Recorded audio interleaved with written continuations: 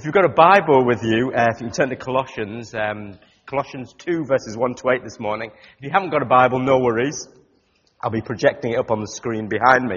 If you worship here regularly, you'll know that we've been going through this excellent letter written by the Apostle Paul, a once Christian murderer and persecutor, who had a dramatic encounter with the risen Jesus, and then devoted the rest of his life to planting churches and spreading the good news of Jesus, his life, his death, his resurrection, and the relevance that has for us today. A man who really changed, if you like, world history and continues to do so through these fantastic letters, full of encouragement, full of wisdom, full of prayer. And in a nutshell, this passage, this bit of the letter that we're going to be reading today is basically saying that the study of God, the understanding, the wisdom, the knowledge of Jesus, and all that you've read so far in the letter earlier is essential to living a meaningful and fulfilled life. In fact, you don't need to add anything extra to it. You see, Jesus is probably the most influential person that has ever lived on planet Earth. That is an uncontroversial statement. I've said that before. And if you're a rational person here this morning, you'll want to know about him, wouldn't you? So that's what he's saying here. Knowledge, understanding, in a nutshell, knowledge, understanding, wisdom, or let me put it to you differently, he's saying that thinking things out leads to faith. And really that's what I'm going to unpack for you this morning. Thinking is an essential starter in faith. So let's read, shall we, the letter. Colossians 2, 1 to 8.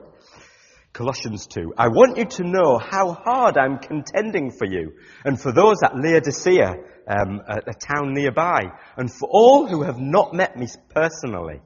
My goal is that they may be encouraged in heart and united in love, so that they may have the full riches of complete understanding, in order that they may know the mystery of God, namely Christ, in whom are hidden all the treasures of wisdom and knowledge.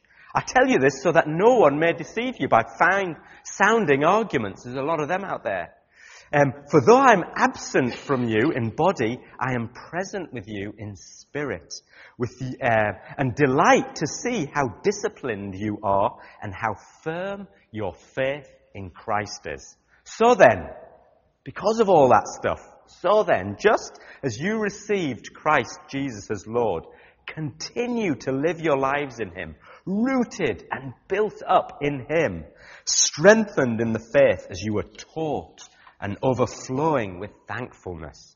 See that no one takes you captive through hollow and deceptive philosophy. There's a lot of that out there as well, which depends on human tradition and the elemental spiritual forces of this world rather than of Christ. Let's pray. Thank you, Lord Jesus, for this passage of Scripture. Thank you, Lord Jesus, that you require us to think things out. Thank you, Lord Jesus, for your word, the Bible, inspired by you, breathed by you. I thank you, Lord, that it is full of truth and life. And I pray, Lord God, as we go through this passage this morning, that you bring that truth alive in our hearts so that our faith can show itself in action. Our faith can show itself in transformed lives. Thank you, Jesus, for your grace and mercy. Amen. So thinking leads to faith. You see, the Christian view of faith, believing, trusting, is quite multidimensional. It's quite complex, really. Breaking it down simply, Christian faith is something that begins with understanding. It begins with thinking. And then it ultimately leads to a personal commitment. I believe this. And finally, it completes itself with a conviction, with a transformed life in action. And that's what Christian faith is all about. And I would say unless all three of these parts are present, it's not Christian faith. And what has become clear to me as I've pondered this over the years, is we get the personal commitment bit. Yeah, we get the faith in action bit. But the thinking and the reasoning bit is a little bit more fuzzy. Thinking and reasoning things out is integral to our Christian faith. It really is. Now, a lot of people would probably disagree with this. They would say quite the opposite. They would say that our faith is blind. That we Christians clearly don't think things through, and that's why we believe the things that we do. Tadwa, very simple, but very, very important what he brought. Thank you, Jesus, for dying on the cross. That's what we believe, that he rose again, don't we? People reckon we believe these kind of things because we haven't thought them through, that we're deluded. Get real, they say. The atheist author Sam Harris writes this: "We have names for people who have many beliefs for which there is no rational justification," he says. "When their beliefs are extremely common, we call them religious. Otherwise, they are likely to be called mad, psychotic, or delusional." An article in one of the papers, I can't remember which one now, said this: "Christians, you lot, me, Christians are poor, uneducated, and easily led." So yeah, there you go, that says it all. Christians are dumb, brainwashed, weak, deluded people. Thank you very much. You can go now. Be encouraged, be blessed, have a good week. No, we're not going to finish there. Over the last 200 years, people have been predicting that faith in Jesus will eventually thin out and then die out as the world moves into our scientific and technological advancement. But do you know what? Then we now know that that is not happening. Faith in Jesus and across the world, faith in Jesus across the world is growing. Faith in Jesus in Africa, in Asia, in Latin America is not just growing, it's exploding. So this morning, what I want to get across is that Christian faith is not just compatible with thinking. No way. We're not going to settle for that this morning. Yeah, you know what? Get this. You can have faith and still be a person who thinks. Great. How patronizing is that? No, I want to show you that Christian faith consists of, demands us, requires of us, in fact, stimulates the most profoundest thinking and reasoning and rationality that there is. You cannot be a Christian long term without using your brain to its utmost. In fact, I'll go as far as to say that the reason why many people rock when life throws uncertainty in our way, or why there's not so much faith in the UK these days, or so the papers tell us, is because there's not much thinking today. You see, we live in a culture that is too busy to think out the important questions of life. How can I know what's real? How can I know what's right and wrong? What can I hope for? What can I live for? Big, heavy questions. We're too busy. We're too distracted. What's really important is my career. What's going on? What's going to make me happy? How am I going to make money? What are my psychological needs? Who am I going to have a relationship with next? How do I look? What does he or she think about me? These are the things that captivates our minds and our heads these days. God sometimes doesn't get a look in. But hear this. This is not doubt on the basis of thinking and reasoning. Rather, that is doubt on the basis of an absence of thinking. In fact, a refusal to think. And that's the point of the Apostle Paul. That's pretty much what he's making out in that passage that we've just read. You cannot have a transforming Christian life without a vigorous life of the mind. You've got to use your brain. In fact, do you believe what was my last point when I last spoke? Theology matters. Really does. And so my 3 points this morning is really an extension of my last point. And the 3 points are really 3 questions. And it says this, and the questions are, does thinking lead to faith? How does thinking lead to faith? And where does Christian thinking lead us to? So firstly, does thinking lead to faith? Well, of course it does. Let me give you an example. Who's at uni? Who's studying at university here this morning? Just hands up. I'm not going to tell you to do anything. Don't be scared. Hands up if you're a student here, yeah. If you're going to try to decide, or when you were trying to decide what university you wanted to go to, where you're going to spend the next 3 or 4 years of your life, you didn't open the directory of universities and go, that one. Did you? Maybe you did.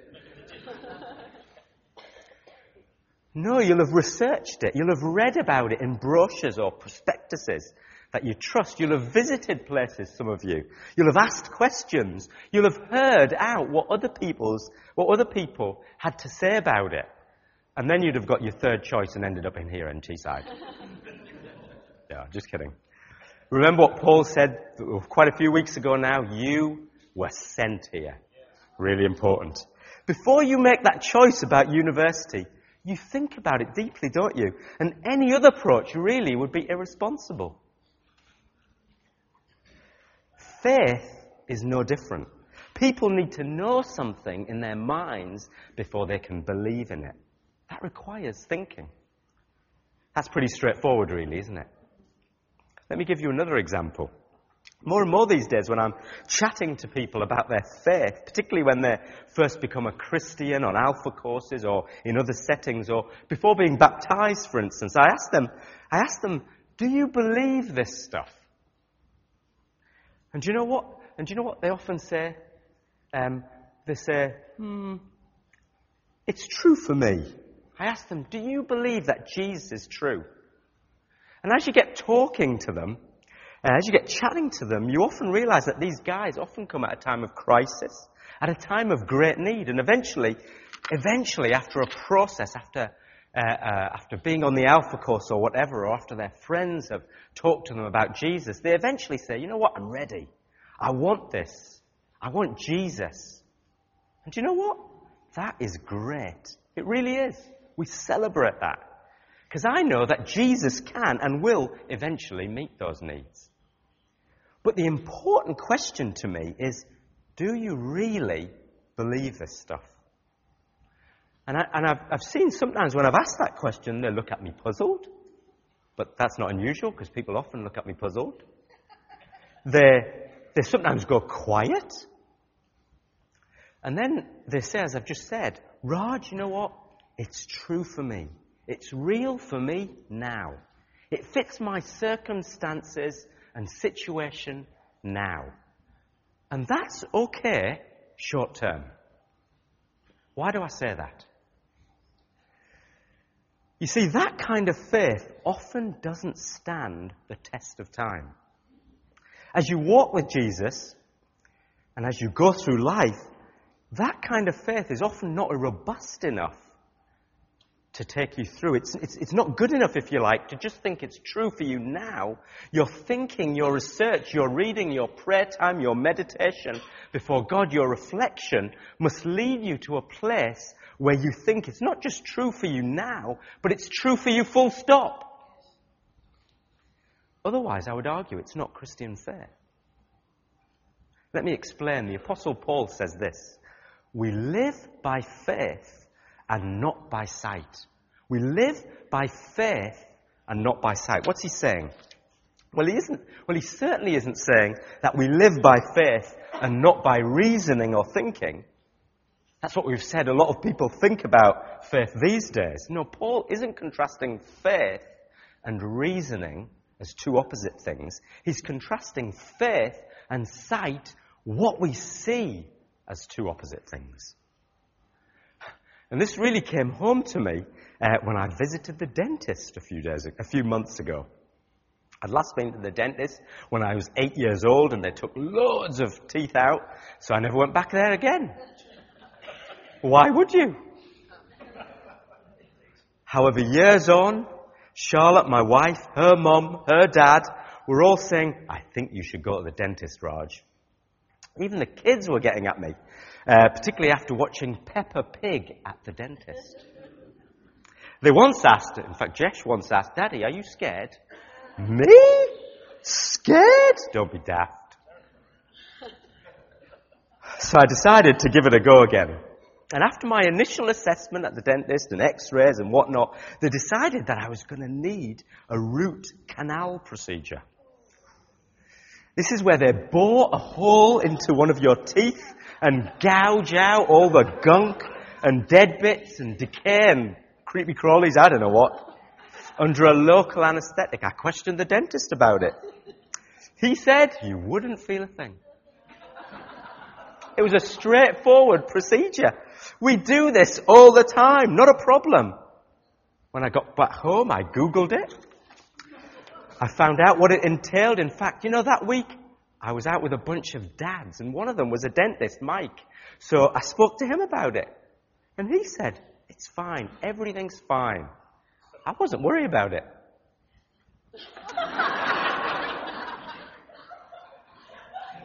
Then came the day of the operation.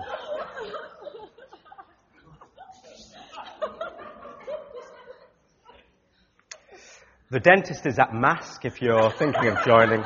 So, there isn't really. I walked into the room. Suddenly, the chemical smells hit me. I was greeted by two people, one an assistant, and they had headscarves and torches and masks and gloves on. At the side of the chair, I noticed two straps. What were they for? I was starting to bottle it. What was happening? I'll tell you what was happening. I was losing my faith. How come? I'd done all the research. I'd asked all the questions. Why was I now losing my faith? I'll tell you why. It was because of my sight. Because of what I could see. Before I was walking by faith, but now I'm losing my faith. So what did I do? I ran for my life, of course. No, I didn't. I felt like it. How did I go through it now that my faith had been rocked? I'll tell you how. I thought about it again. I reasoned the situation out again. I remembered what I was told by the dentist, my friend. I wouldn't feel a thing, and I had it done. And he was right. So what did I learn? The way to renew my faith, particularly when it's being rocked, was to renew my thinking. And that's what Paul was getting at when he wrote, we live by faith and not by sight. Jubilee, it's the absence of thinking that leads me to fear and worry. What's going to happen when things get bad? What's going to happen when God doesn't deal with you in a way that doesn't feel good, that you don't totally understand? It won't feel true for you anymore, maybe. Christianity won't always feel true for you because things that are true don't always feel true. They don't. But Jubilee, we walk by faith and not by sight. That's the faith deal. You need to think and rethink and ask God for that. Is your faith being rocked by a lack of thinking? Have you really thought through the big life questions about Christianity, about Jesus, before you've knocked them to the side? Are you thinking straight this morning? Does thinking lead to faith? Yes, of course it does. Secondly, how does thinking lead to faith? Well, as Christians, we have looked at the visible. The Bible tells us this. We have looked at the visible, the physical, the material world that we live in. We've looked at people, we've looked into the stars, we've looked at beauty, and we've come to the conclusion that what we see all around us, what we experience all around us, is not just self-explanatory on its own. I remember holding my kids when they were first born, thinking through the miracle of all that entails, that I was holding a live, breathing person, a soul, that once there was nothing, And now there was something, a heart beating in my hands. And I remember thinking, you cannot be just an accident. I remember thinking that the universe can't be a random, chaotic machine that didn't care whether I loved this being or hated her. I couldn't stop saying thank you to someone with a capital S for her. I couldn't stop thinking about the years ahead of her without praying to someone with a capital S. More powerful and more in control than I was to watch over her. I didn't realize that as my kids came into the world, that they would bring God with them in a totally different way. The writer of another book in the Bible called Hebrews says this: by faith we understand that the universe was formed at God's command, so that what is seen was not made of what is visible, so that what is seen was not made of what was visible. You know what? To say it's hard enough, but to come to that conclusion takes a lot of thinking. What's it saying? What's the writer of Hebrews saying? It's saying Christians are people who've looked at the universe and thought about it. And the conclusion we've come to, as I've said just earlier, without God, all of what we see just doesn't make sense on its own. And interestingly, do you know what? That's what the philosophers of science are kind of saying now. One scientific philosopher, a philosopher of science, said this: the way that scientists decide that a theory is the one that is really right and is really true is by picking the one with the greatest explanatory power. The greatest explanatory power. What's he saying? He's saying the way you try to understand things is by starting with a faith principle, a faith proposition called a theory. You can't prove it, but you start with it. And then you say, let me try that theory on. And then you look at the theory, and then you might try another one on, and then you might try another one, and you eventually ask the question, which one has the greatest explanatory power? Which one makes the most sense? The one that really leads me to expect the things that actually happen. The one with the greatest explanatory power. And that's what the writer of Hebrews is saying, that we have done as we've come to believe through the power of the Spirit bringing this truth alive in us. A Christian doesn't say, hey, look, I'm a Christian because I have no intellectual problems at all. No way. In fact, you know what? There are quite a few. We spent a whole preaching series of them last year. Why does God allow evil and suffering? There's one.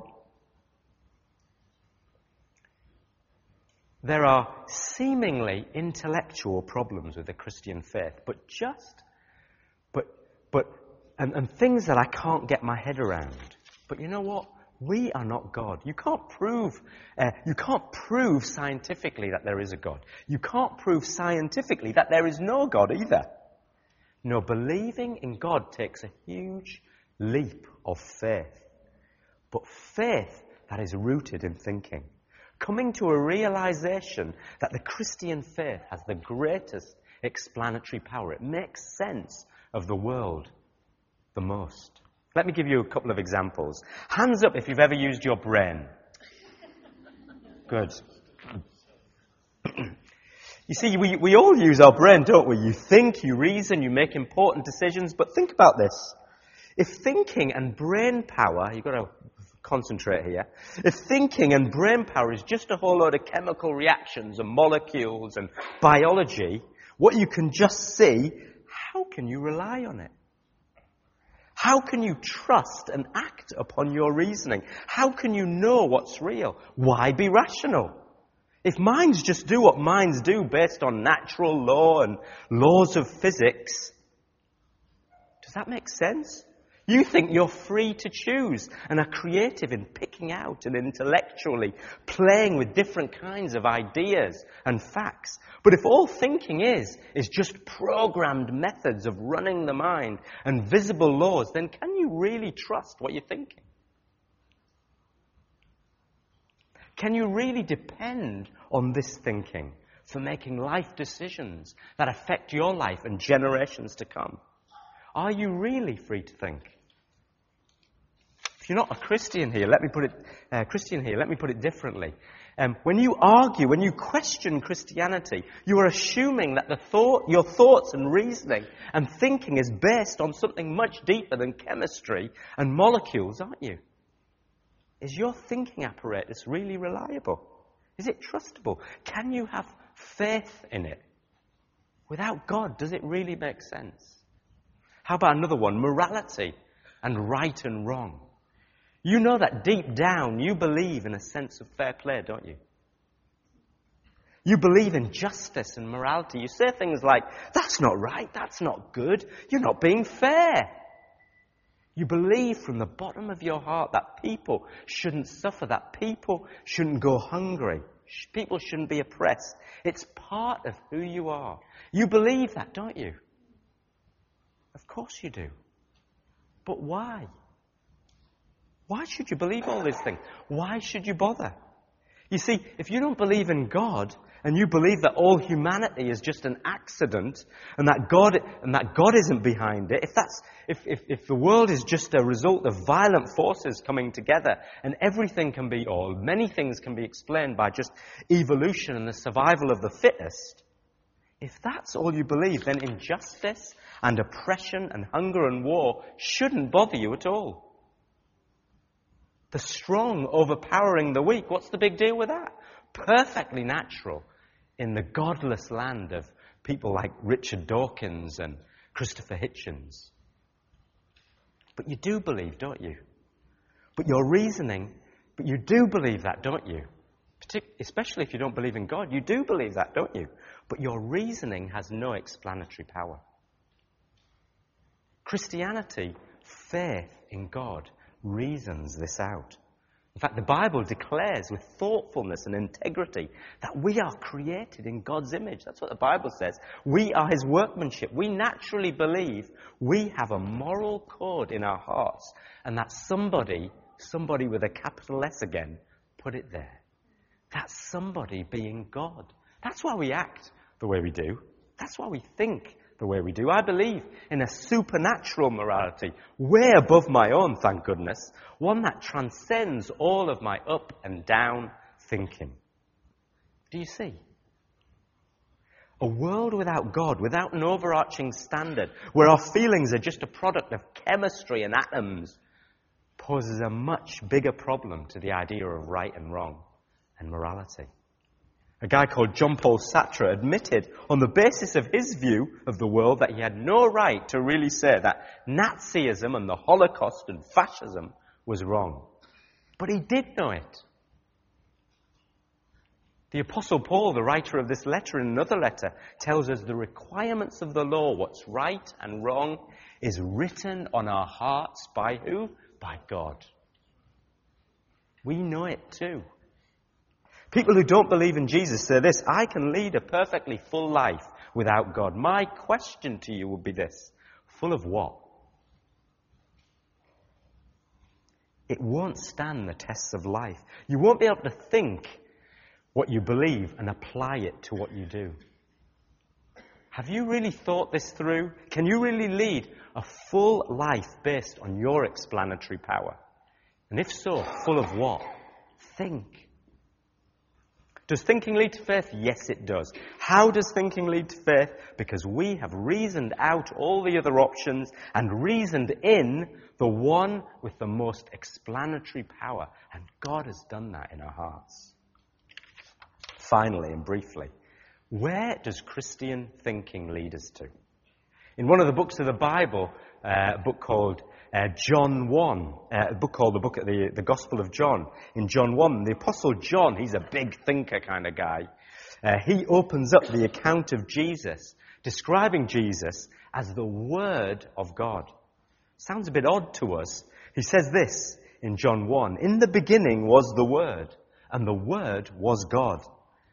He's saying Jesus was and is God. And then he goes on to say, the Word, Jesus, became flesh and made his dwelling among us. We have seen his glory, the glory of the one and only Son, who came from the Father, full of grace and truth. Sounds a bit clumsy, doesn't it? Why is he calling Jesus the Word? I'll tell you why. The Greek word that he used to describe word was the word logos, from which we get our English word logic or reasoning or thinking stuff out from. He's saying, in the beginning was the logos, Jesus, and the logos, the logic, the reasoning was God. And the logos, Jesus, became flesh and made his dwelling among us. What's he saying it like that for? Well, he's getting us to think. This term for word, logos, reasoning, thinking, was very popular amongst the Greek culture of the day. It's how people argued the case. It's how people wielded power. It's how people became prominent figures of society. Logos, logic, reasoning, was very important in Jesus' day.